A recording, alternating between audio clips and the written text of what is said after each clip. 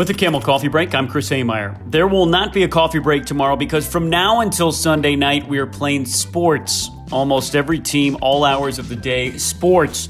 It started last night when our women's basketball team punched their ticket to the Big South Championship, beating Longwood 54-39.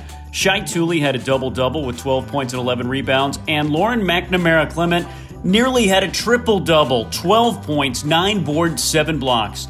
The Camels are one win away from a trip to the NCAA tournament. The championship game is Sunday at 2 on ESPN+. Volleyball is now 7-2 in conference after beating Gardner-Webb in straight sets. The two teams are back at it today at 4 on ESPN+. Our baseball team has won 3 straight and take on undefeated USC Upstate this weekend. The series begins tonight at 5 with a doubleheader Saturday starting at 2, every game on ESPN+. Our men's tennis team hosts SC State Saturday at 2, plus women's lacrosse battles Radford. Zach Burley with the call, free audio link at gocamels.com. Then Saturday ends with our men's soccer team taking on High Point at 6, and no joke, Zach Burley will be on the call for that one as well.